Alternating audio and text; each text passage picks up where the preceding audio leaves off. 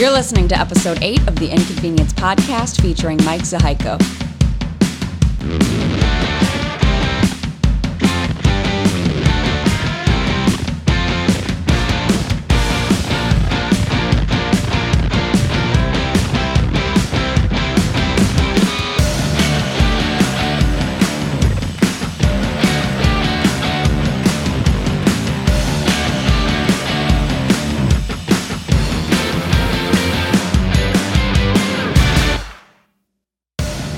Welcome to a special episode of the Inconvenience Podcast. I'm co-host Frank Beard.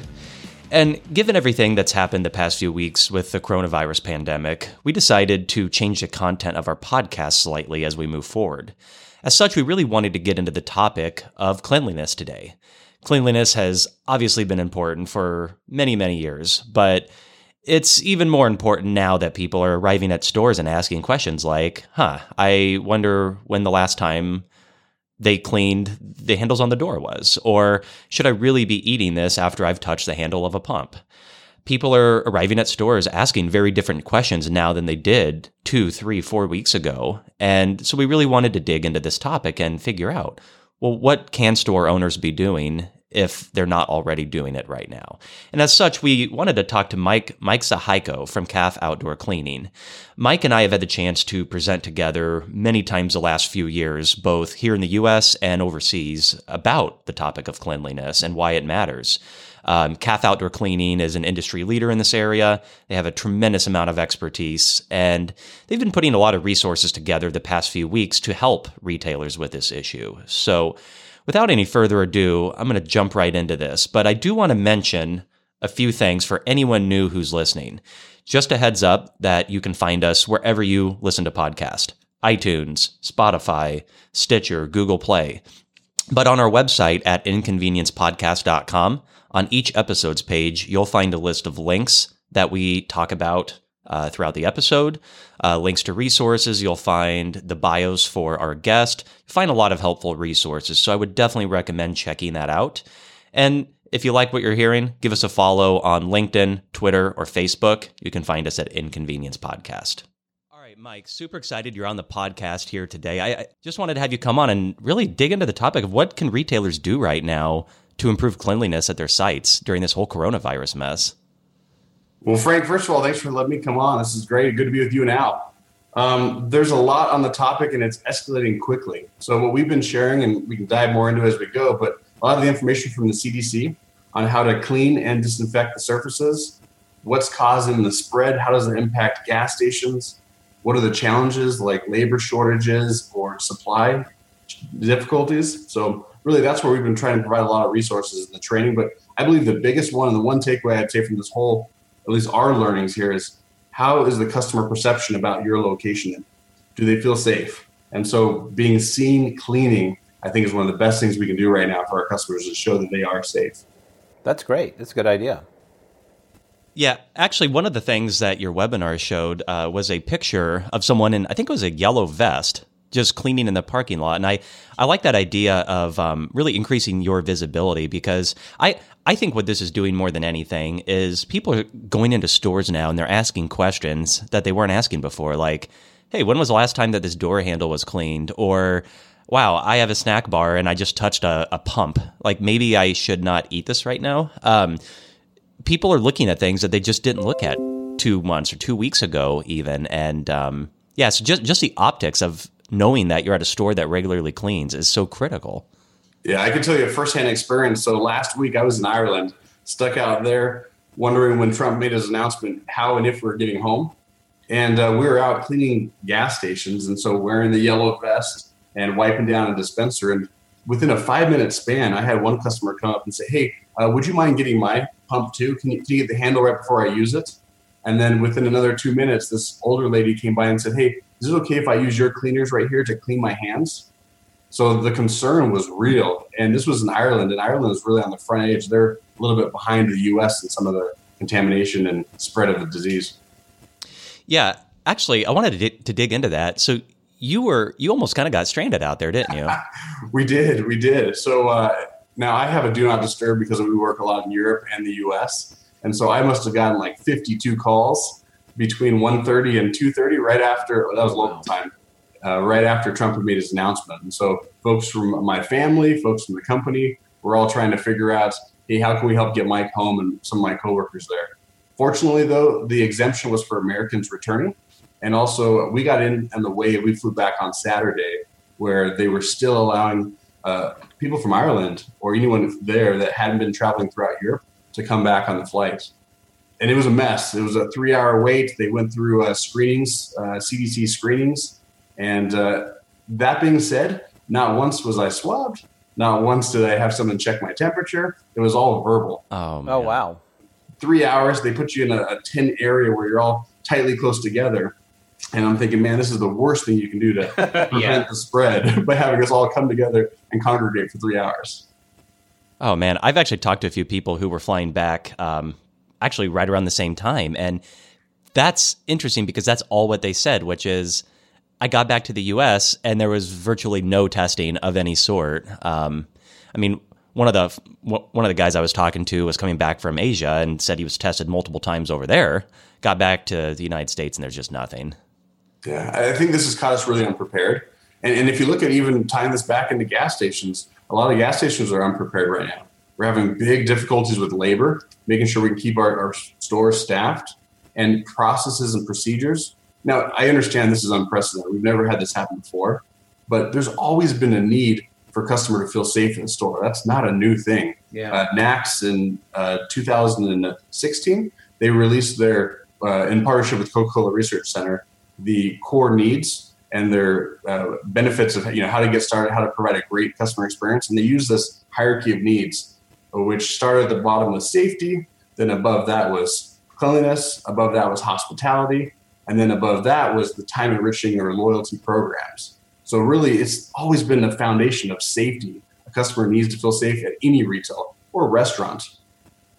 It's interesting you bring that up, and I'll have to share some of this with you later too. But since we're all having a little bit more free time lately here and there, it's a good time to brush up on stuff you want to learn more about. And one of the things I've been digging into is just the historical research on the importance of not only a clean site, but just an overall good customer experience and what that does to retail sales. And there's research on this going back to the early 1970s.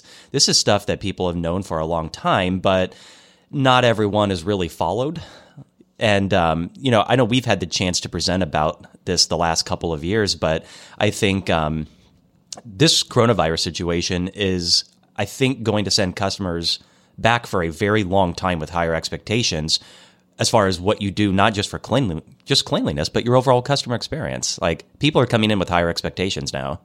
Absolutely. We've been seeing that trend of moving to food service. NACS has put off some great data showing how the top performers of the industry out of the 150,000 gas stations are the ones that have made a pivot over the last 10 years to be a food service destination, and not just the Cokes and Smokes of the past. So I think with that transition to food service, we've seen a great increase. But I do think you're right, Frank. I think now when customers go in there, they have more options. They can look online and find 10 different places nearby to buy the same Snickers bar. And they got to make a decision based off of what kind of experience they have last time. Yeah, I would agree 100%. It's just, it's not good enough to anymore say, hey, I'm convenient because I'm on this corner over here with 2,000 SKUs. Well, yeah, you're probably around 4 or 5 other people, but it's just, there's more to the equation right now, and people are making decisions based upon customer experience. It's, I've had the chance to work with a lot of data on that the last few years, and it makes a very real difference. But so to get into this more, where I'd kind of like to go here, I'm curious for your thoughts on this. What should retailers be doing absolutely tomorrow if they haven't already been doing it yesterday around cleanliness? Like what are the new table stakes right now? Well, the top 3 things we're telling retailers is, first, make sure that you have your labor in order. They're having difficulties keeping things stocked. And so having clear communication and being able to break up the roles and responsibilities and reprioritizing is a critical one. But really, I think the next one is, right now the CDC is telling that all surfaces, high-touch surfaces, need to be clean and disinfected regularly. And on a normal day, that means once a day.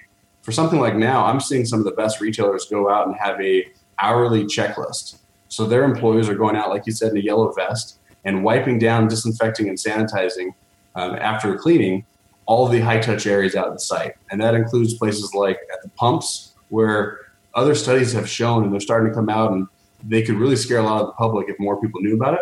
But the studies have shown that 71% of the gas nozzles handles and the pumps and the keypads and then the buttons for selecting your grade had highly contaminated levels of bacteria and viruses that can cause illness. Well, there you go. God, that makes me feel better. Yeah, and I've started to see that pop up in the news. The study first came out in 2011 from Kimberly-Clark. They did another one in 2015. And I'm seeing more and more news stations pick that up because out of all public places, gas stations got hit as number one for most likely to touch a contaminated surface. You know, Mike, we ran a story on my station not long ago where I want to say maybe it was England. They decided to swab touchscreens in McDonald's and places like that. Oh, no. And they found things like fecal matter on touchscreens. And I mean, you know, Frank and I talked about touchscreens a number of times, but apparently these touchscreens are filthy. So, Mike, let me ask you: how do you clean a touchscreen in your deli if you're using touchscreen? What do you use on that? Yeah. So first and foremost, you just clean it, and a lot of general cleaners will work for that. The difference between cleaning and disinfecting is something important not a lot of people talk about. And so, just to share the definition, cleaning is this is coming directly from the CDC. The removal of germs, dirt, and impurities from surfaces. And cleaning does not kill germs, but it removes them, and it lowers the numbers and the risk of spreading infection. Now, the other half of that is disinfecting. So disinfecting refers to using chemicals to kill germs on surfaces. And the process does not necessarily clean dirt or remove the germs, but by killing germs on a surface after cleaning, that also lowers the risk. So really, it's a 1-2 where they must clean first and then disinfect after. So let me ask you a kind of a specific question, Mike. One of our producers, a couple of them, run around the newsroom spraying some kind of Lysol type spray, and you can hardly breathe. So I decided to look this up online, and there's something called chemically induced pneumonia.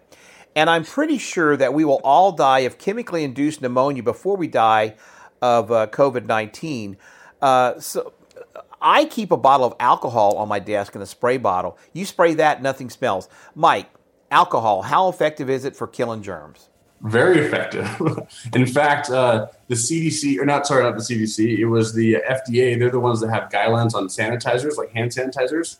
And they just recently announced that they would not be prosecuting or going after anyone that's making their own hand sanitizer. Even the company is doing it. Really? So like a little spray bottle, I don't know if you can see this, Mike. I've got this little spray bottle right here, no aerosol, nothing. It says alcohol on it. And I mean, I just spray. I keep these at the office. I spray everything down. And you know what? It doesn't have that. It doesn't. I don't know if you just don't breathe it in or you don't smell it, but it evaporates very quickly. But you don't have that lingering sort of chemical smell that I'm convinced is going to cause chemically induced pneumonia in our entire newsroom. So I'm thinking, am I just as good with this as I would be with Lysol? Now, just as good might be a stretch, but it is effective. And they say for hand sanitizers that as long as it's greater than, I think it's 60%. Yeah. On the alcohol content, then that's good to go. That's what's actually killing and removing the germs. Oh, but good, when they okay. talk about sanitizing disinfectant, usually the surface time or the dwell time has to be a little longer. So you need to make sure it actually stays on the surface. Some of these germs are resilient. They can last up to like 3 minutes in that environment. So that's why the dwell time, like when they're sanitizing things, is usually 5 minutes to make sure they're actually killing everything there. And the numbers are still coming out, but with the coronavirus specifically, they're saying that dwell times on a lot of surfaces. So let's say someone with, the coronavirus or the COVID-19 has germs on them. They touch a dispenser. They're saying that it's up to 9 days is how long that'll last. Wow. Oh my God. Jeez. Oh, we're all dead. So that just shows you how long this stuff can last for, and that germs can stay on the environment. I was going to say, I mean, this is interesting because a lot of people are having to learn how to properly wash their hands, and they're having to learn things just like what you mentioned. What percentage of alcohol does your hand sanitizer actually need to have? I mean, people are out there taking their vodka out of their kitchen and trying to make hand sanitizer when it's only 40%. It's kind of a weird time. Like, you would think that we would know these things, and we really don't. There is so much we take for granted. Now, me coming from a focus on outdoor cleaning, there's millions of companies that make indoor cleaning products. We've just been unique in that our niche has always been the forecourt of the outdoor environments. So that's why this is like right up our in our sandbox. But I think the funny thing I like to tell people is most professional cleaners, like the maids and maid services and people doing professional cleaning all throughout the world, they don't receive training on cleaning. Wait, really? Yeah, 7 out of 10 of them learned how to clean from their mother. Oh, wow. And then 1 out of 10 was a father. So good job, dads, for representing. And then the rest, I don't know where they learned. So we found that when we're training people on how to clean up these outdoor forecourt areas, it's not intuitive. People don't know how to clean a dispenser. They don't know how to get rid of the the microbes on some of these surfaces. And so we've actually had to go and we spend a lot of our time and resources training employees on how do you take care of some of these trickier spots like diesel, because mom never taught them how to clean up a diesel nozzle or oil spots on concrete. So I think your point on training is really critical. A lot of people don't know it. And for those, we have a link. But there's a lot of resources coming out that are from NACS, are from the underground storage tank groups that are putting out these free online videos and training that you can have your employees go through. And I think it's a good resource. Now, the only downside that I've seen, almost every one of these resources is generic. It talks about the general, where does the germ come from? How does it spread? How to wash your hands. So unfortunately, they're great resources, but they're not as tied to our market as I'd like to see. So, Mike, are we better off or people who are out there cleaning their pumps, cleaning their counters, are they better off with a Clorox-based cleanser than maybe an alcohol-based cleanser? So, yeah, chemical, it will do a better job on a lot of that. That's why they use the alcohols for the hand sanitizer. Mm-hmm. So you'll usually see the high alcohol content in hand sanitizers. Typically, there's quats, and those are chemicals that do a really good job of killing the bacteria and microbes and germs and viruses. So usually it's quats that they're using. Now, a common one is bleach. People are like, okay, I know how to sanitize something. I switch over to bleach.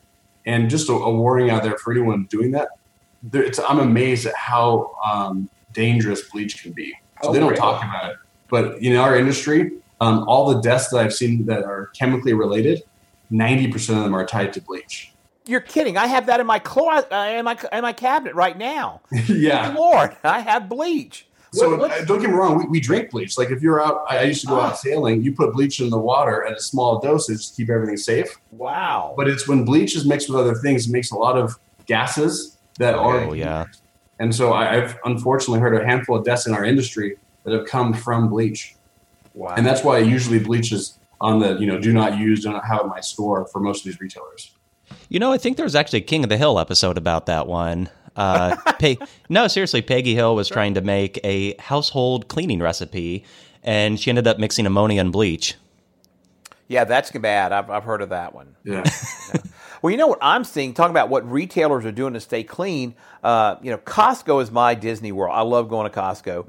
And so I've been to Costco almost every day this week, not to buy toilet paper, but to buy cheap Canadian whiskey. And to watch people, I'm sure. Oh, God, do I. But we know what Costco's doing that's amazing. They've got 2 ladies. I'm in Lafayette, Louisiana. They've got 2 ladies out there with spray bottles and gloves, and they are spraying every basket that's brought back there, and they're wiping every handle of every basket down.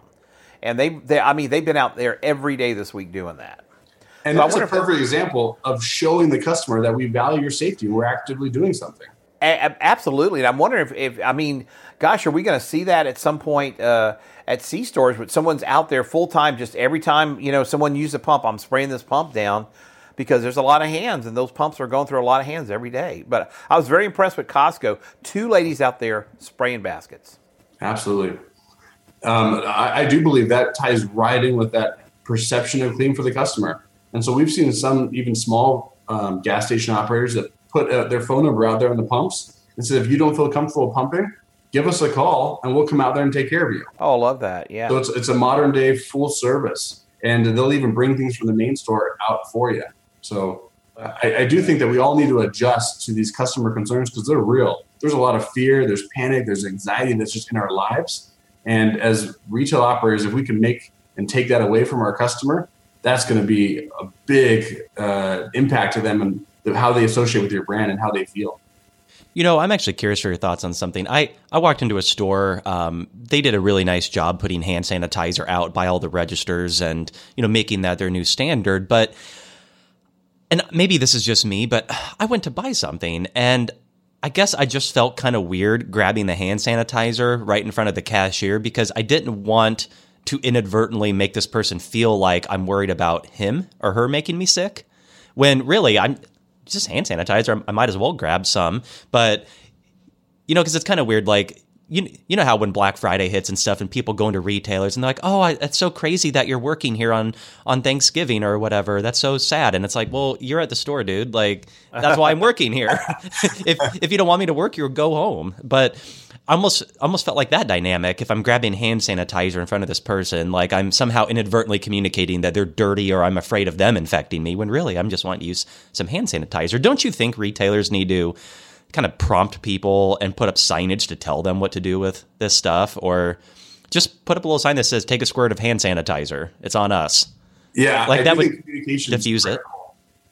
Now, I haven't seen this as much in the US, but when I was traveling through Ireland, every 5 feet, I'm not talking about once per store, it's every 5 feet in the store, there's government issued notices on here's how you wash your hands, here's how to cough, here's how to stop the spread of infection. And they were everywhere. And so I do think communicating is very important. And in your example, one of the challenges of why labor is so tough right now, not only because hours are changing and all that, but largely because of how the employees feel about coming into work. We hosted a large meeting where they brought together 35 of their store managers all to one spot. And one of my coworkers said, hey, is this a concern that, they're not going to want to bring together 35 people? And this was, again, a week and a half ago in Ireland.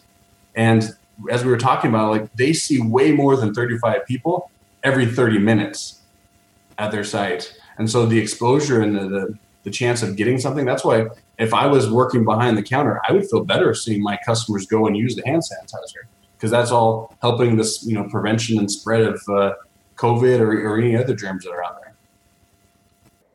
Wow. Good point. Are you hearing anything from retailers that customers are stealing their hand sanitizer and toilet paper?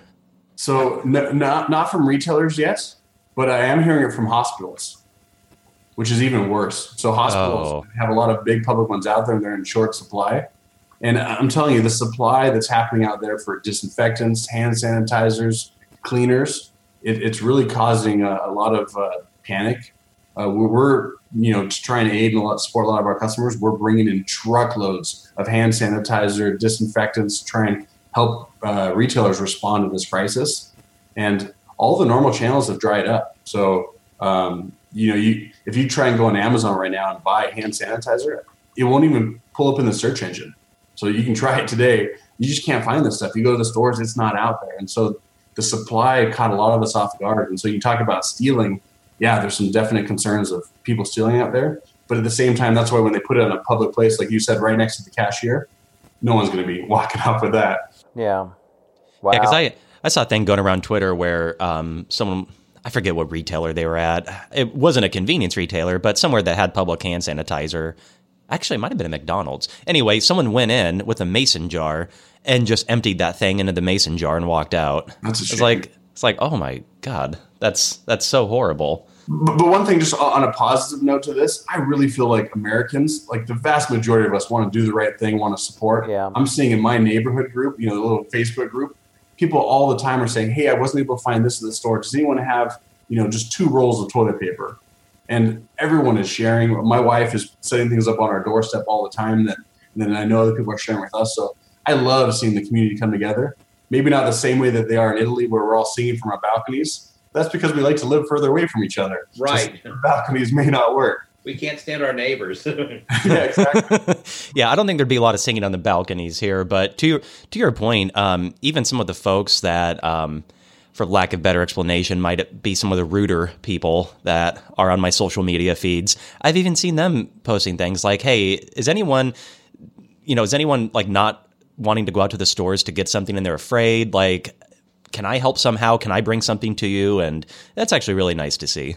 Yeah. And honestly, our industry of C-stores, it's full of that. I love hearing stories as I work with our retail partners about people that will spend an hour going through the garbage can looking for a ring that someone felt they accidentally dropped in there and then returning it back. Or people are doing amazing things all the time. And so I love it when we're putting the spotlight on that. And I really think that, the truck stops I just saw, they're now required to stay open 24 hours a day. And so people are having to adjust their lives. And I really am grateful for, all those responders that are out there supporting the people on the front line, because we need gas stations to be running. We need truck stops to be running. So I'm grateful for all they're doing. Yeah, I was in downtown Lafayette, and the lady who runs the Downtown Development Authority was telling me that there's a real sense of family down there. And I interviewed a couple of folks who have a wine shop, and they were talking to someone else when we were off camera. They were saying, wow, we really need to figure out a way to help our friends who have restaurants downtown. And, so there's, I think we're going to see on the good side, and I hope there's more of this than on the bad side, but I think we're going to see, hopefully, a lot of people just, pulling together, helping each other out. Because I got a real sense of that yesterday, which made me feel pretty good, about us down here. Well, I can tell you the city, Lehi, Utah, there's a couple of companies that formed together that were the larger, better off companies. And they said, hey, we're now giving no interest, $1,000 loans to all the small business owners. Wow. So government's, doing their best to try and respond, but they're saying, hey, just, fill out this form, come see us, and then we'll do a virtual meeting and we'll take care of this and get you some funds. And I think that's just great because they're helping out their competitors. Those bigger, more established companies are even helping some of the less established, single pop shops. And so I really just, I'm proud of Americans that we're stepping up like we usually do in this kind of thing. And in the data that I'm seeing about how long is this going to impact us, what kind of impact it's going to have to the economy, to our industry, it's not short. This is going to be, they say that we're 8 weeks away from the peak, and that was a week ago. So that means we're 7 weeks away. So we're still looking at 3 months of this kind of environment. But to see people so quickly help and respond and help each other out, that's the way I think we get through this. Well, Mike, a couple of C-store owners down here, they're going to use their own. They're going to use their own employees to make deliveries. So I'm wondering, is that going to be a different challenge for maintaining clean spaces, clean hands, things like that? How's that going to work with employees? Yeah. Well, you bring up that labor issue again, and I think it's great that they're willing to step it up. There's so many things to do. It almost feels like it's these triage tents for the nurses trying to decide which patients to treat where. Where do you put your priorities and resources? And I really feel like one of the areas that has to be near the top is making sure your customers feel safe at your store. And right now, nothing has a higher priority, it seems to be. And I've even seen this on online reviews. If you look at online reviews, they're fresh. You can see coronavirus and COVID and germs now popping up where they weren't there 3 weeks ago on a lot of these reviews. And so if this is top of mind for your customer, I really think that feeling of safety and making sure that you're doing all you can to keep people safe on your premise. And where most people fail to start the process is they say, okay, once they open my doors, once they enter my store, that's when this safe experience starts. But that's too late because 100% of your customers pretty much will be there at the pump and only 50% are coming inside. Right. And so you need to provide that safe experience to everyone outside. So Mike, one of the things I kind of call it the myth of gloves. We did a little spot where we spent a morning making pizza, and it was a pizza place, well known, and they didn't wear gloves. They washed their hands constantly. They have actually a hand washing station right next to where they make pizza, and they are the moment you move away from the food, you wash your hands, and it's constant. And then there's other places that wear gloves, and I know one of my colleagues said, well, they weren't wearing gloves. And my thought was, Mike, and tell me if I'm wrong on this, because my perception would be, hey, if you're wearing gloves and you touch something that's got germs on it and you don't change your gloves, you're going to transfer those germs. So to me, there's almost a myth or a false sense of security that customers might have by going, oh, well, they're wearing gloves, thank God for that, as opposed to the people that are washing their hands every 90 seconds. So tell me what you think about that. Yeah, it's a good point, because a lot of it goes back to what's the customer perceive and how does it perceive. Right. But when it comes back to the actual safety, if you think about it, most people probably wash their hands before putting on those gloves. Right. And I would argue that at that point, their hands are safer and less germ-free. I agree. I totally agree with that. God, I cannot tell. I'm so glad you said that, because I think people, when they put on gloves, I don't know how often they take them off, you know? And I think the customer, that visual is, they're wearing gloves, thank God. Doctors wear gloves, nurses wear gloves, and now the guy fixing my tacos wearing gloves. I feel really good about it. But, you know, maybe the guy twirling the pizza is not wearing gloves, because you can't do that with gloves. But this guy just washed his hands 45 seconds ago, you know? And I mean, it's a constant thing. And I sometimes think that we are lulled into a false sense of security when it comes to a clean, sterile environment by gloves. I agree with you. In fact, another one is, you look at your phone.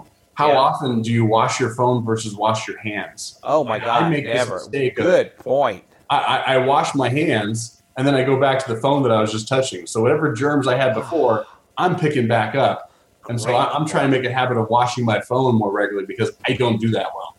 Now, if I spray the phone with my little bottle of alcohol, is that pretty good? Hey, it gets you there. That's what I've been doing. I've been doing that, and then just the Clorox wipes on it. Great point.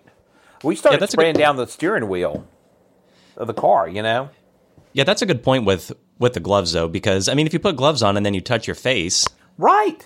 I mean, right? If your face itches and you reach up and scratch it and you have gloves on, well, congratulations. Now your gloves might not be as safe as you thought. And people feel so good about people wearing gloves. They just love it. Well, honestly, it's kind of like surgical masks. You know, it's kind of funny because my wife and I were planning to take a honeymoon to Japan in May, which, as we can all imagine, probably won't be happening now. Yeah. And, you know, one of the interesting things there is, of course, such a cultural norm. If you're sick, you wear a surgical mask. Well, I mean, a surgical mask might not really do much. Let's be honest. It's not really rated for that. But it's just a norm and an expectation that you wear that, regardless of how effective it really is. Well, the other hard part, too, is because everyone's demand for that has gone through the roof. I saw, from Washington State, the governor said any company that's willing to switch over their manufacturing to start making N95 masks, do it, and we'll buy them from you. And so they're trying to put incentives so that, and we heard that from Elon Musk saying, hey, we can go make those ventilators, and GMC and other people are trying to adjust, just like we did in times of war, to ramp up manufacturing to take care of the current needs.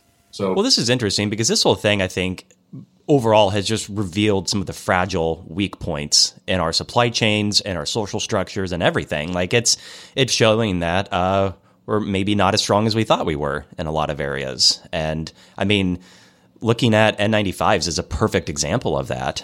When we needed them, they're hard to get. Yeah. Well, you think back to even what retailers are dealing with right now is how many of them had a great program in place for cleaning?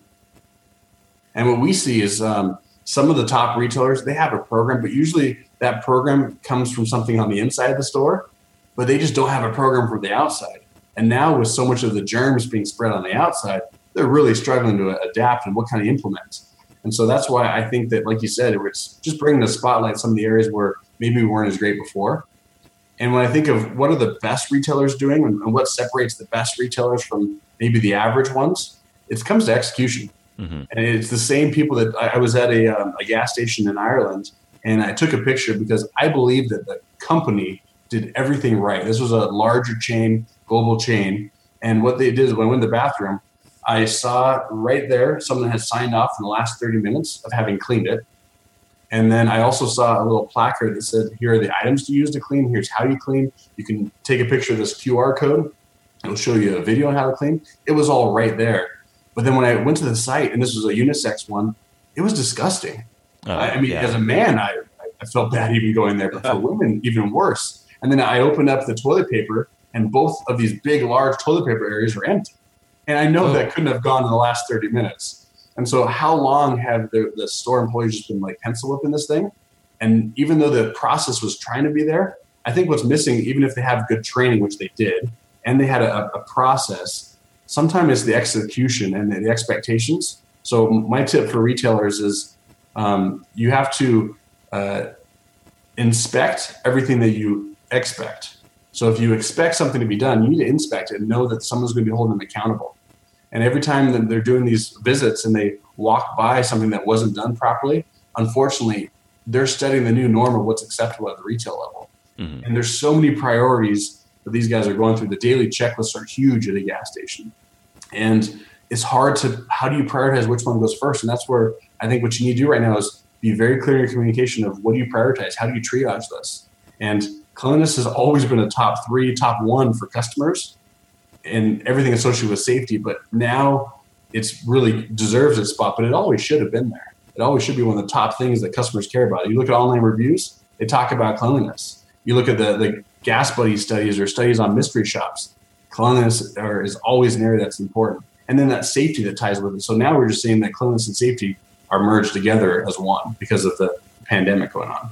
So I'm actually curious for your thoughts on something. We all know there's certain brands around here that just get this right on a consistent basis. I mean, God, you walk into a Buc-ee's and it looks brand new 10 years later.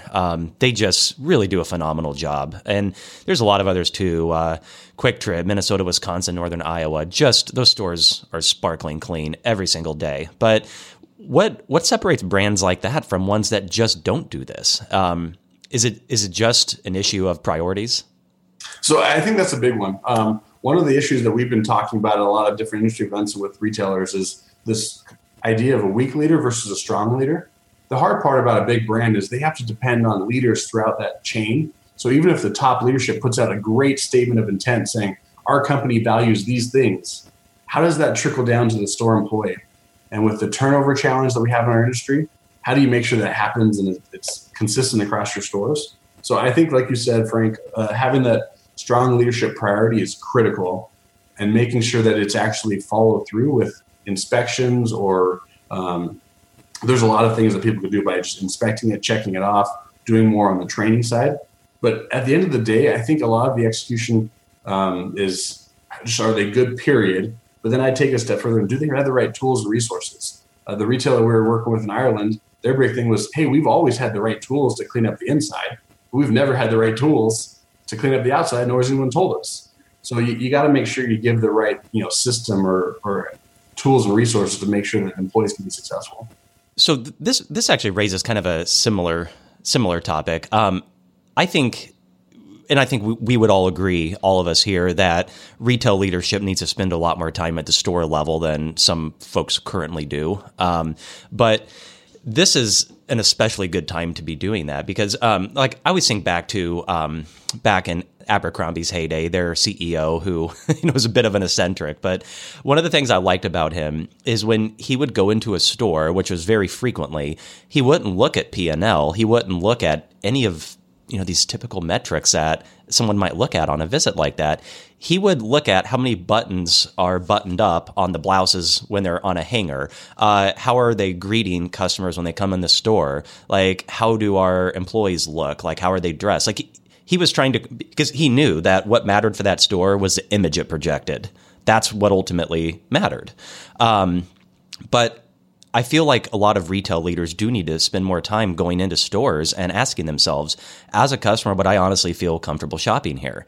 Like I told folks in one presentation a few months back, I'm like, go inside in the morning, and this sounds gross, but sit down on the toilet and ask yourself, would I feel comfortable using this? Can I assemble a breakfast? Would I have my wife shop here or my spouse shop here? Like, if you're not comfortable using your own store, no one's comfortable using your store. But you've got to you have to spend time on the ground looking at these things. I mean, it sounds old-fashioned and simple, but it makes a huge difference. Absolutely. And that's why one thing I love is when I happen to be in an environment where I hear the wives of these CEOs and leaders, they're the ones that raise hell at a location saying, hey, I went there, I had a crappy experience. You represent that brand, husband. What are you going to do about it? And I can tell you this happened so many times where it's just that. It's how do we see what the customers experience? And I'll use an example of the HVR, the hypermarket groups. These are the big box stores, the Costco's and Kroger's of the world. I believe that for them, and we partnered and worked a lot with them early on because their brand, they knew was so much more than just the gas station. If it's just a big, expensive billboard to go get people in the main store. And if you don't have the trust of the gas station experience, how are you going to trust the deli? How are you going to trust these other areas of the store? And so I think now that we're moving into food service across the industry, I would ask myself as I touch the nozzle handle and I see that a customer put a napkin there before because it was nasty, how much do I trust going inside to get a sandwich? Oh, absolutely, yeah. I had a nurse tell me that she goes to the restroom first, and if she doesn't like the restroom, she just walks out and doesn't buy food. That's so smart. You know, if the restroom's dirty, the kitchen can't be much better. That was her theory. Absolutely. And Al, this really ties back to our last podcast too on branding. My hunch with this whole thing, and I mean I could be wrong, but my guess is that this is going to redefine how a lot of brands are perceived. You know, because when push comes to shove during a time of crisis, like that's when you make or break your reputation. And this is coming from a number of factors, like how you keep your stores clean during this is going to say a lot about your brand quality. How you support your employees is going to say a tremendous amount about your brand, because, I mean, elephant in the room for some folks in our industry that maybe have not supported their employees very well in the past is that your employee policies are now public health concerns. I mean, I've worked in a restaurant. When I was at a restaurant, if I was sick, I had to go find my own replacement. Now, I mean, maybe that's not a big deal if I have the flu or something, I guess, but, you know, I coherent enough to pick up a phone and call and message people. But I mean, what if you're in a hospital? What if you're out of it? Like, is your job going to be there when you come back? You don't know. It's so precarious for so many people. And if you can't stay away from work when you're sick, then you are going to come to work sick and make other people sick. That is just the way it is. So I think this is going to, this is a good time for retailers to really take a hard look at their overall their employee policies, their customer experience, and make sure that they're actually providing a place that people feel safe shopping at. And fortunately, some are doing a really good job of this. Well, yeah. What I'd add to that, Frank, is I think you look at messaging and communication, because right now in my emails, I'm getting emails every day from a whole bunch of people I didn't even realize had my email address about what they're doing to address the COVID virus. And no offense, but the vast majority of this communication has no value to me. It's adding nothing particular to me. It's just talking about their own business. And I think that's why talk is cheap. And so an email is even cheaper if talk is cheap. And so it's what customers do. It's what the retailers do. And I think that's why, you go back to how are they treating their employees? What are they doing to adjust and step up? And some retailers are doing great things. But then the other part is, what are they doing for the customer? And can the customer see that versus putting a sticker up that says, hey, we value safety? That doesn't matter. That's not going to make a customer feel safe. Now, if they see them wiping down my pump right before I touched it, or, taking care, they have one of the best practices I've seen is even just putting up a checklist that's visible to the customer, that just like they do for their bathroom, they're signing off every hour when they go out and disinfect and clean. Something like that will help the customer see, not just hear, that they care about them and they're doing something about their safety. Well, I was going to say real quick to that point, I agree that there's a lot of nonsense being put out by companies right now. I think a lot of it, not to pick on any particular types of folks, but I think it's a lot of two marketers like, well, what do I do now? Guess I better put out this email because everyone has just been dying to know what my brand thinks about, the COVID-19. But actually, Come and Go, I think, did a really good example of what a communication should look like at a time like this. You can find it on their website from March 16th, but it was very short. It was a letter from Kyle Krause, and it just said, here's what we're doing to keep our stores safe and help our employees. It was very simple, very brief, had good information. And yeah, I mean, that's for example, one thing they said, reinforcing our commitment to cleanliness. I got it right here. It said, we're enhancing our sanitation efforts in all stores with a focus on more frequently touched surfaces throughout the store in the dining areas during high traffic periods. Extra solution and sanitation products are available for both customers and associates at registers throughout the stores. And I've seen that. They have hand sanitizer sitting out by the registers now. That's a good example of what you should be doing, is just saying, like, very plainly, here are the specific actions we are taking right now, and here's how this is going to help employees and customers. Absolutely. In fact, Travis Sheets from Sheets, he's the president and COO, in describing everything, he said, part of the things they're doing, this includes enhancing its routine cleaning procedures by adding hours to its daily schedule dedicated to cleaning and sanitizing the store. And then he said the efforts focus on high-touch surfaces such as gas pumps, touch screen order points, countertops, door handles, cash registers, credit card machines, and ATMs.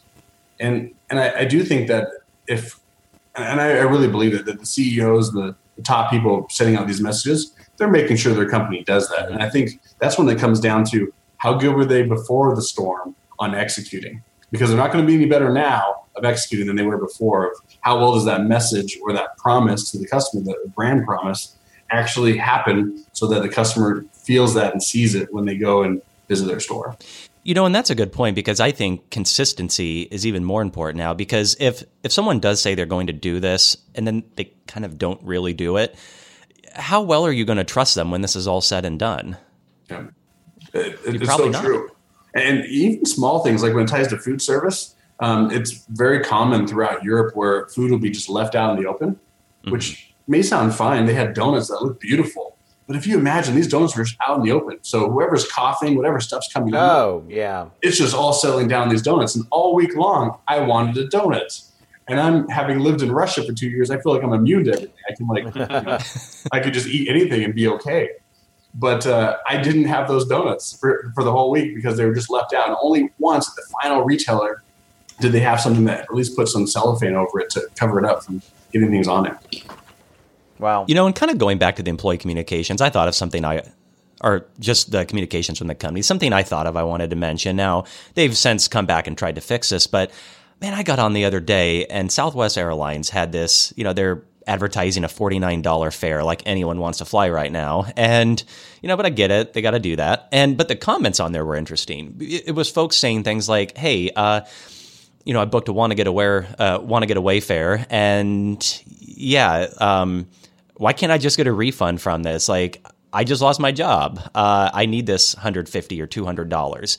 And their reply wasn't like, hey, let's take this to direct messages and we'll try to figure something out. No, it was literally saying, well, that's our policy. And, we hope you fly with us soon. And they're like, wait, what?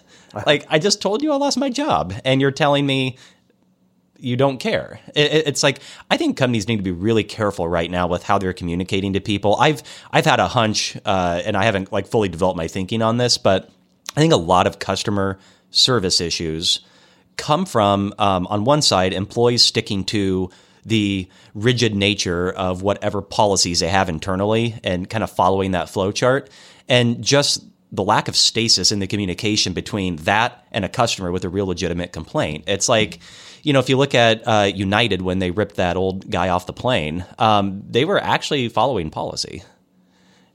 And, it was a bad policy, but they were following policy. But it's like, the customer doesn't care about that. They don't understand that. It's like, this is not the time to double down and say, well, here, we're doing this because this is our policy and you booked this. You should have read the fine print. It's like, no, you have a legitimate concern. This is a tough time. Like, it's a good time to listen to your customers and take them very seriously.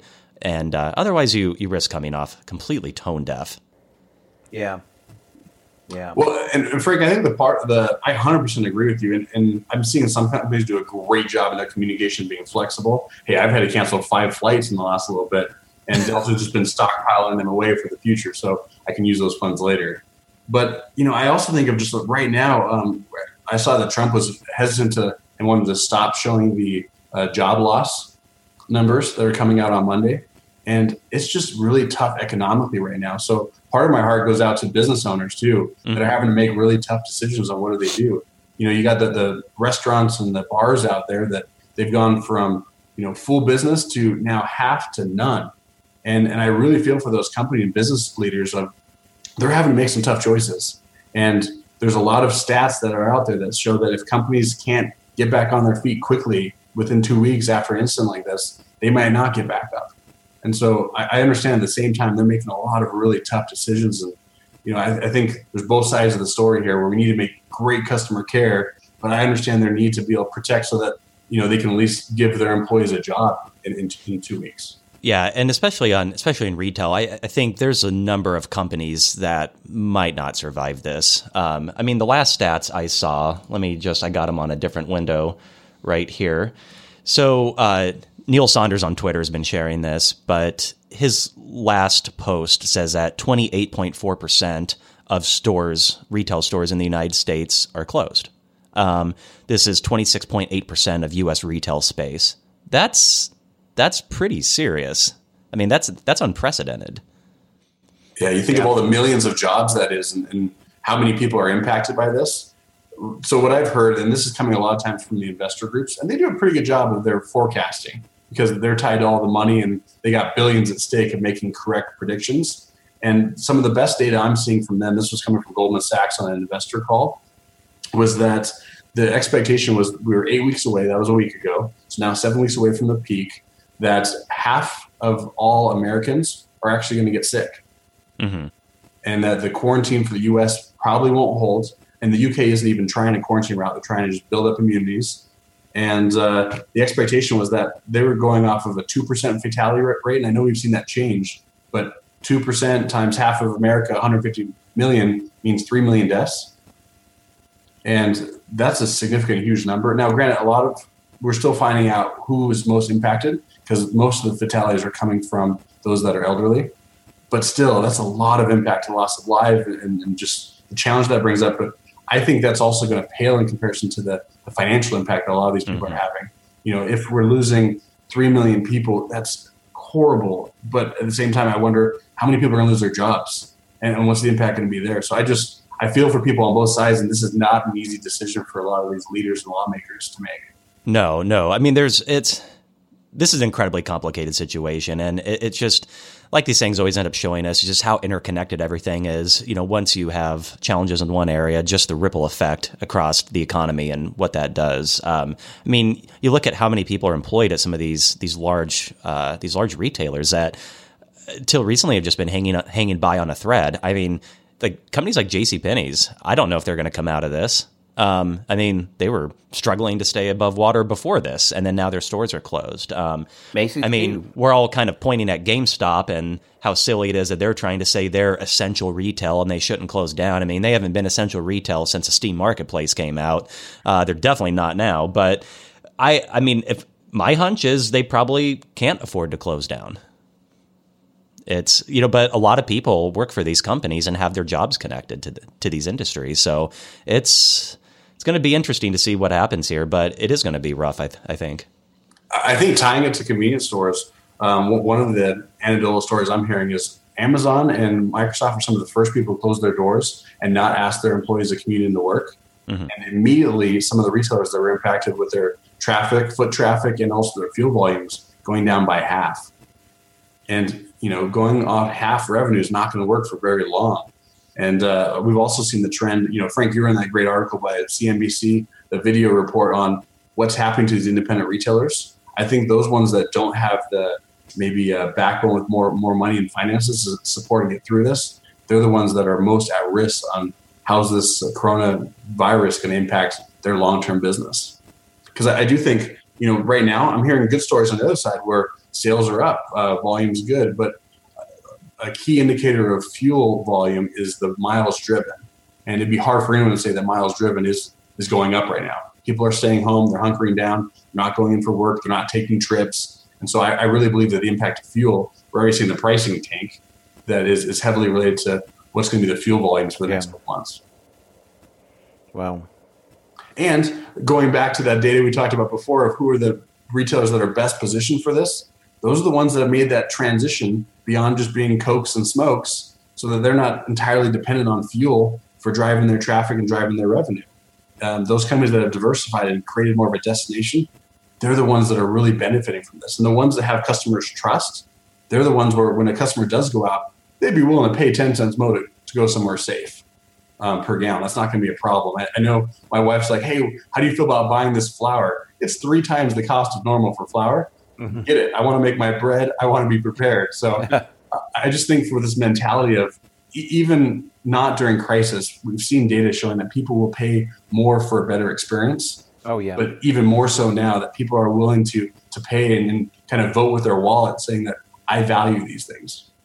Yeah, if I was in a pinch, and I mean, we're fairly stocked up just because we don't want to bother going out for the next month at all. But it's like, if I was in a pinch and I needed something, I am going to prioritize going to a place that is cleaner, safer, just better managed through this situation, and not a place where I'm going to worry about my safety. It's the honest truth. And yeah, so I agree 100%. But getting into the cleaning issue for another moment, all right, if someone hasn't done a very good job, if they've kind of been running that old model of the convenience store, the dirty gas station, and they actually do want to improve right now in this crisis, what is something that they should start doing tomorrow? I mean, obviously the strategies are different for a large chain and an independent, but let's just start with an independent. If you have a couple of stores, what's something you can just do tomorrow? Yeah, well, I think the first one is you need good advice. We have to know what's the real challenge. We have to diagnose the situation better, kind of like a good doctor.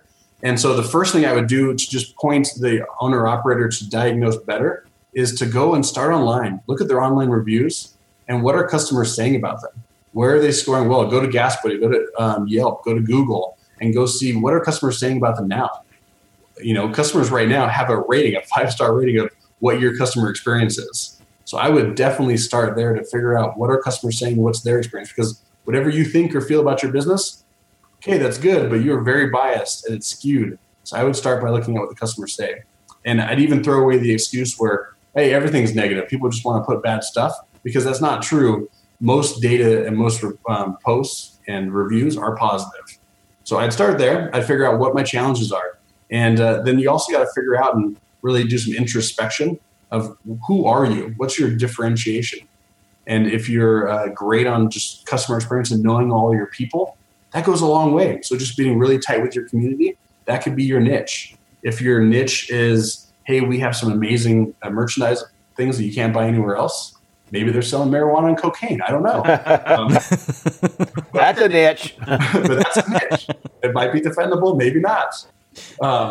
So I think looking at whatever your niche is and what are you to a customer, and then making sure that you can do that. But I would always go back to the basics. So once you understand your own challenge, I'd make a strategy and then start testing things out. But I can tell you from all the data I've seen and from just real world experience that the 3 core things for retailers are: number 1, customers need to feel safe; number 2, it needs to be a clean environment; and number 3, you need to be friendly.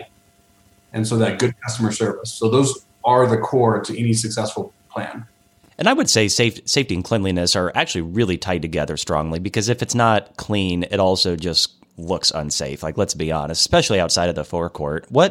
So for someone who hasn't had a really good cleaning schedule in the past, like, how often should they be cleaning? Should this be every 30 minutes, every hour? Like, what do you recommend as sort of a best practice? Yeah, well, first of all, I'll point people back to the link on our resources. We actually have a lot of this stuff that's out there. We work with 30,000 locations across North America. And so we have data on what are the average gas stations spending time doing, what are the tasks, what are the daily checklists. So if they don't have any of that, come see us. We have all those resources and we'll give them away for free.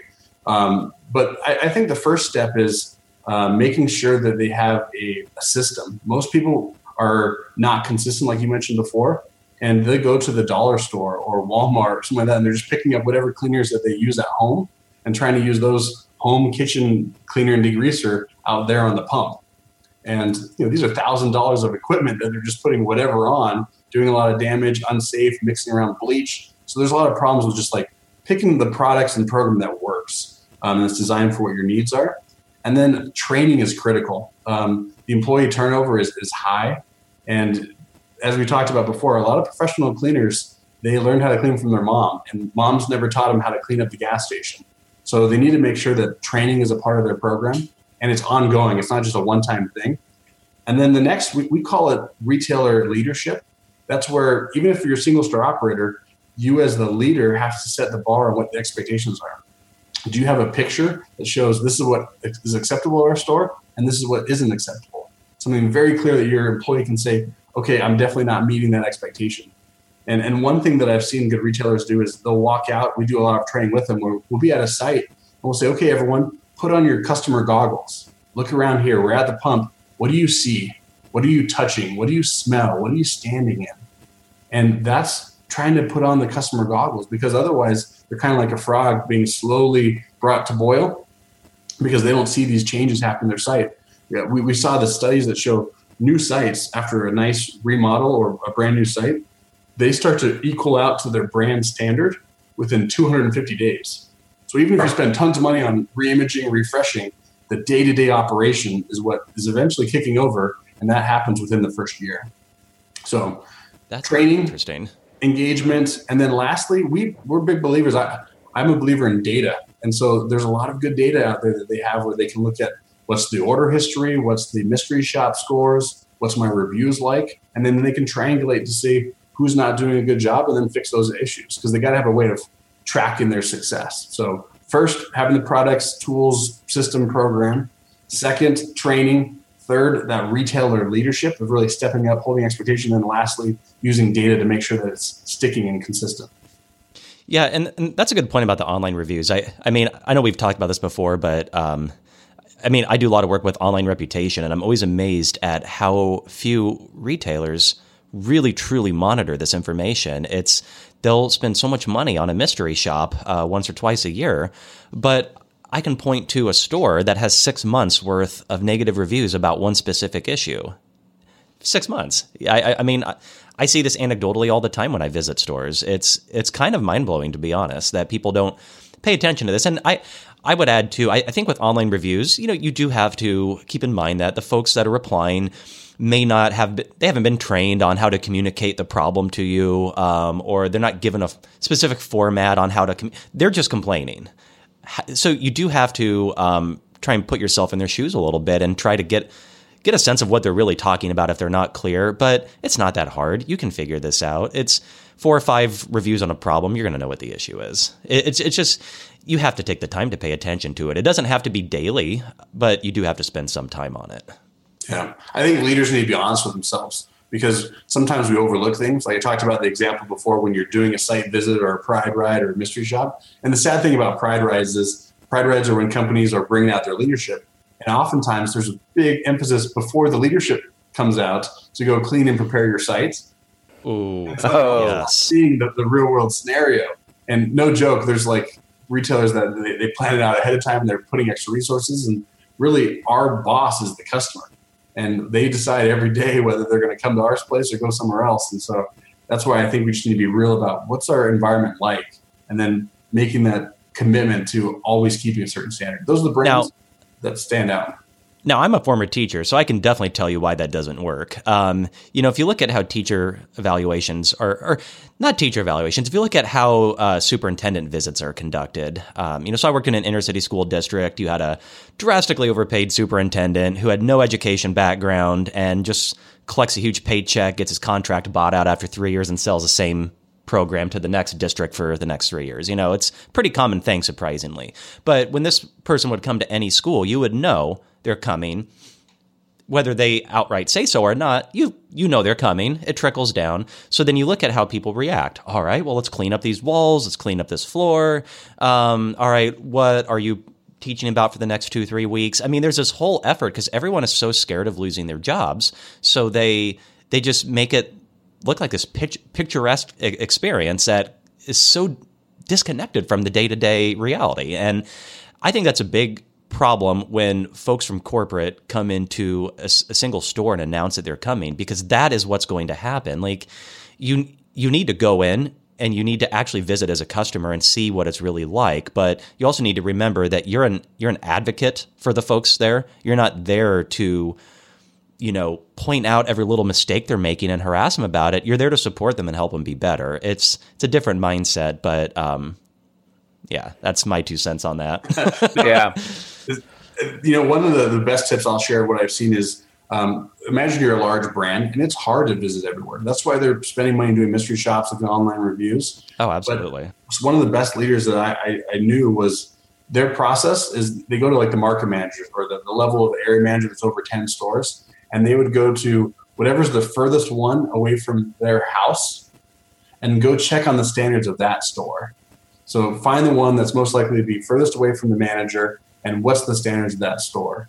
And that's what you judge them by. And sometimes we judge ourselves by our best, but it's okay that we have to be able to, walk by and have a list just saying, hey, these things didn't meet standards. It doesn't mean you're bad. My employee, I love you. You're doing so many things right. Let me tell you all about it. But these are the standards that we need to improve upon, because I think that's how standards slip, is they just get overlooked or they get allowed. And that's, people think it's so costly and expensive. It's not. So just on a high level, cleaning up the forecourt area, it maybe takes an hour to hour and a half per week of labor. And labor is usually 80% of the cost of any cleaning is labor.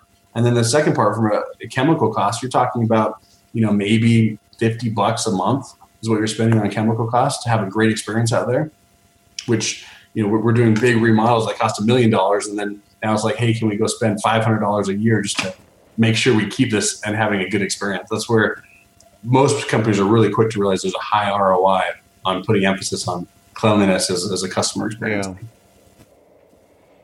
Hospital sure found that out.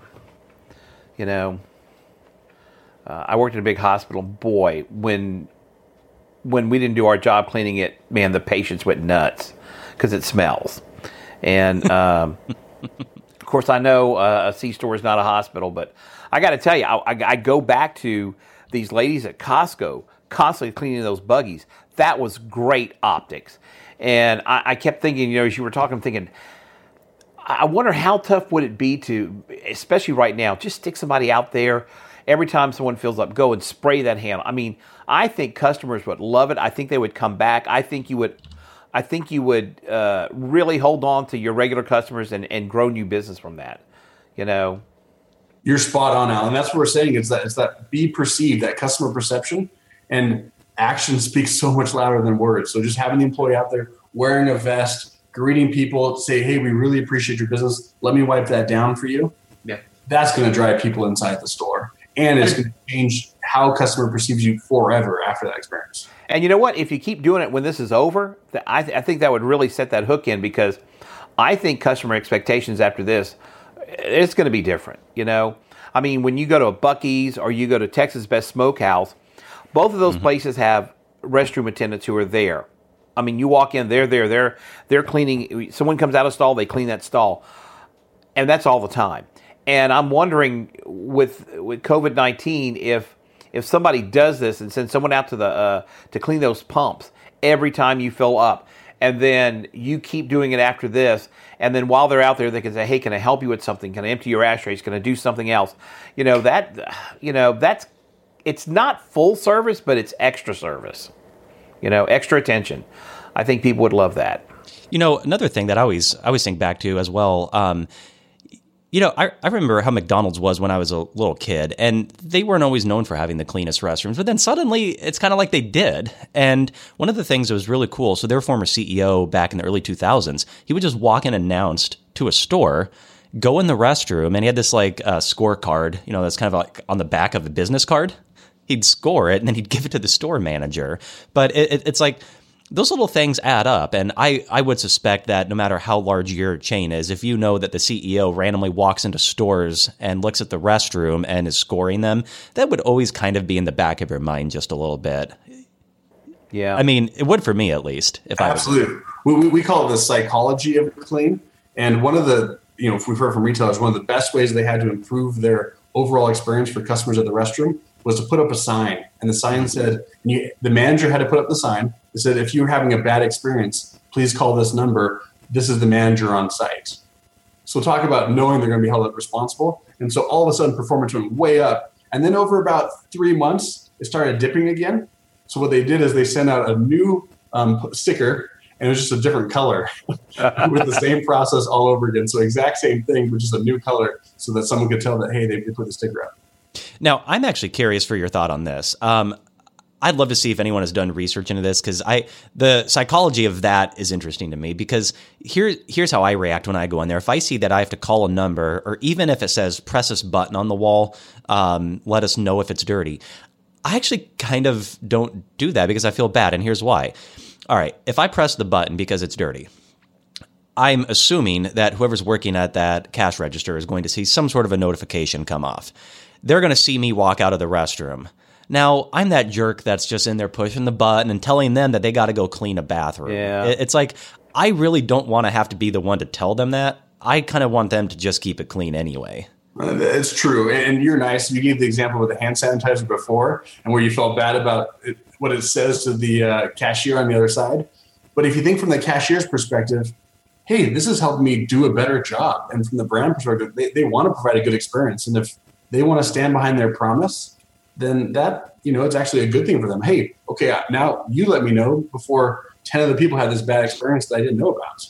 See, and I think that's a good example of where people need to really think about how they're communicating, because when I see those signs, to me, that looks like something that went through multiple levels of of copywriting at the corporate level. It's been signed off in the most brand safe, non-confrontational, just emotionless way. Now, if that sign instead said underneath, yeah, seriously, we're okay if you press this button, or just something humorous like, okay, I actually might press that then. Or say, if it says, you're not offending us if you press this. No, seriously. And I'd be like, okay, I'd press it then. But otherwise, it just feels, I don't know. I mean, I've worked retail, I've worked in restaurants, like I've been on that side of it. So I guess I feel bad for folks, and they got to deal with me in the restroom slamming a button down because the floor is all wet or whatever. Well, going along that line, I've thought about what would it impact the customer experience if we put those all the way out of the pumps? You know, because you think it's so far disconnected that it's not always seen. But if you say, okay, hey, you know, hit a button if the receipt paper is not working, if it's dirty, if it's bad, if a garbage needs to be taken out. There's so many customer challenges that can happen right there at the forecourt. And so I don't think a lot of retailers go out there enough. That's why the big mind shift is they think, okay, once the door opens, that's when my brand experience starts. So but that's a good point. So many shoppers, it's out there. That's a good point, though, because you probably remember those fuel call systems. I think it was Inclusion Solutions put out, which I always really liked. That was such a cool system. But I know those did not cost that much to install. I mean, there's got to be a way to do that in a relatively inexpensive way to just have a button that you could press. Yeah, that's interesting. It's just, yeah. I think if you're going to ask for employee feedback or customer feedback, they just have to make it as simple as possible. It could even be something as saying, all right, we're going to focus on one channel for online reviews, and let's encourage people to leave reviews on there. I've seen that strategy done. I think Gulf Oil was actually doing that at one point, but just putting up a sign and saying, hey, we actually listened to your feedback. Please leave a comment online. We want to know how the experience was today, and try and get a little bit more reviews than normal. Yeah. I think about going to the airports, you know, every bathroom. How clean was it? Green, yellow, red. And now, see, the cool thing is our first podcast, Kent Couch, he was one of the first retailers, I think, anywhere in the United States to install that system. He was way ahead of the airports, but it makes sense in his situation because it's right outside of the restrooms in his convenience store. The problem with the airport is I don't think they're going to listen to me no matter what I press on that button. Now, I know Kent Couch is going to methodically look at that data. He spends a lot of time studying that to see what his scores are, where it fell short. I guess I don't feel like the airports care. Yeah, I wouldn't feel like that either. That's my problem with that, and that's where I think some of these brands put these things in, and you know they don't care, but then they're wasting money putting this in. It's like, I always look at it this way: it's like anyone can put up a billboard that says we have the cleanest restrooms. But if you're going to do that, like, you better have the cleanest restrooms. Like, that's so true. And I wonder in that example of, is it the leader that doesn't care, or is it somewhere along their process is broken? Right? Because question. You know, sometimes I believe the leaders actually do care. I've sat in meetings and, like you said, maybe they're just disconnected from what's happening at the store, and so that's their way to try and get a everyday real-time pulse of what's happening. But I think that the real disconnect is it's got to be a whole system. You can't just try and like grab a product or solution, say, okay, I have this done. I'm done. Check. I now say that we now have a whole bunch of disinfectants. Our sites are going to be safe. Because if you just ship a bunch of disinfectants to your stores, I don't think a lot of the employees are going to go out and do it if they don't have a process in place. So we found that it's the execution that's the hardest part. And that's why having the right strategy is important, but really being able to execute is where companies differentiate and can deliver on a brand promise. So I'm actually curious, do you think if someone is going to say, we have the cleanest restrooms, we have the cleanest whatever, that they should probably try it first and prove that they can maintain it for 2 or 3 weeks before they make that claim? Because I think back to, just if you look at us personally, I mean, this has been studied to death, but when people say, I'm going to write a book, or when people say, I'm going to commit to this big goal, the act of actually saying you're going to do it can end up giving you a sense of satisfaction, like you've accomplished it, and then you end up not doing it. I mean, sometimes it's better just to not say anything and just do it. Mm-hmm. Good point. Yeah, I've seen that too. I almost wonder if that plays out at the company level too. If I put up a sign that says we have the cleanest restrooms ever, and okay, guys, hey, we're going to commit to this. Well, maybe you should try this out first and see if you actually can pull that off before you make those claims. Yeah, I think going back to that triage example of the nurses, it's every day they have to make a decision on priorities. I can't get everything done on my list. what things are always going to be done no matter what, or how can I change my, like we're seeing people where they just designate someone. You talk about Al's example of having someone out at the pumps, just bring an extra shift. There's a lot of people looking for work right now. Yeah. And I also think that psychology of clean applies to the employees too. Like an employee I'd feel safer if I'm walking around with disinfectant, spraying things down and cleaning. You just know that every other employee that's in there is saying, hey, in our organization, we actually take safety concerns serious. So during this time of crisis, I'd feel more comfortable being and working at a store if I saw that we were cleaning all the time. Well, when I worked in a hospital, we had a department called infection control. And I was just a marketing guy, and I tried not to come into any contact with patients because I wore nice suits. And I remember that we were forced to go to these infection control meetings to learn about viruses and bacteria and all this crazy stuff that I had no intention of coming in touch with. And I kind of wonder if maybe once a month, something like that in a store would help get the point across that, look, it's about being clean, but it's about being safe from a bacteria and germ point. I wonder if there was something like that if you did each month, because, I tell you what, after a while, as much as you didn't like them, those infection control meetings really did make an impact at some point. Yeah, and I would think a lot of your frontline employees too, they're going to notice areas where it may be falling short a little bit, or where they're concerned about, or maybe, hey, we're really struggling to just with time to get to this and this and that. I mean, listening to what they're experiencing is probably a good way to collect some data on what you should be doing right now. Yeah, absolutely. Because I think that'll help that pencil whipping example before, where they're just pencil whipping this thing as opposed to really just putting on the customer goggles. What's the experience like? Am I meeting my brand promise or not? But I think, Al, you brought up that infectious disease prevention. We're finding a big interest in that right now. So really, yeah, we now launched a whole line of products to support that, whereas they used to be mingled in with other areas. And the supply chain challenges are real. So we hear from a lot of our retail partners that, hey, I can't get hand sanitizer. I can't get disinfectant. Because a lot of it's going to hospitals and people are buying it up like crazy. Yeah. So we've had to adjust our organization where just in the last, 3 days, we've worked really hard to make sure we can supply retailers throughout, the U.S. with these kind of very needed right now infectious disease prevention products. So you're spot on, and the challenge is real where even just getting supply is difficult. So we've had to really up our game and bringing in truckloads wherever we can find them of this stuff. Yeah, and that's a good question as we start to wrap up, though. Do you see shortages coming with any of this, or what do you think retailers should reasonably expect here in the next few weeks? Yeah, well, first of all, the shortages are here. They're real. Like if you go on Amazon right now and try and buy hand sanitizer for yourself, Amazon's gone as far as not even showing the products that they used to have because everything's out of stock. So you can go look today, you go to the stores, it's just not there.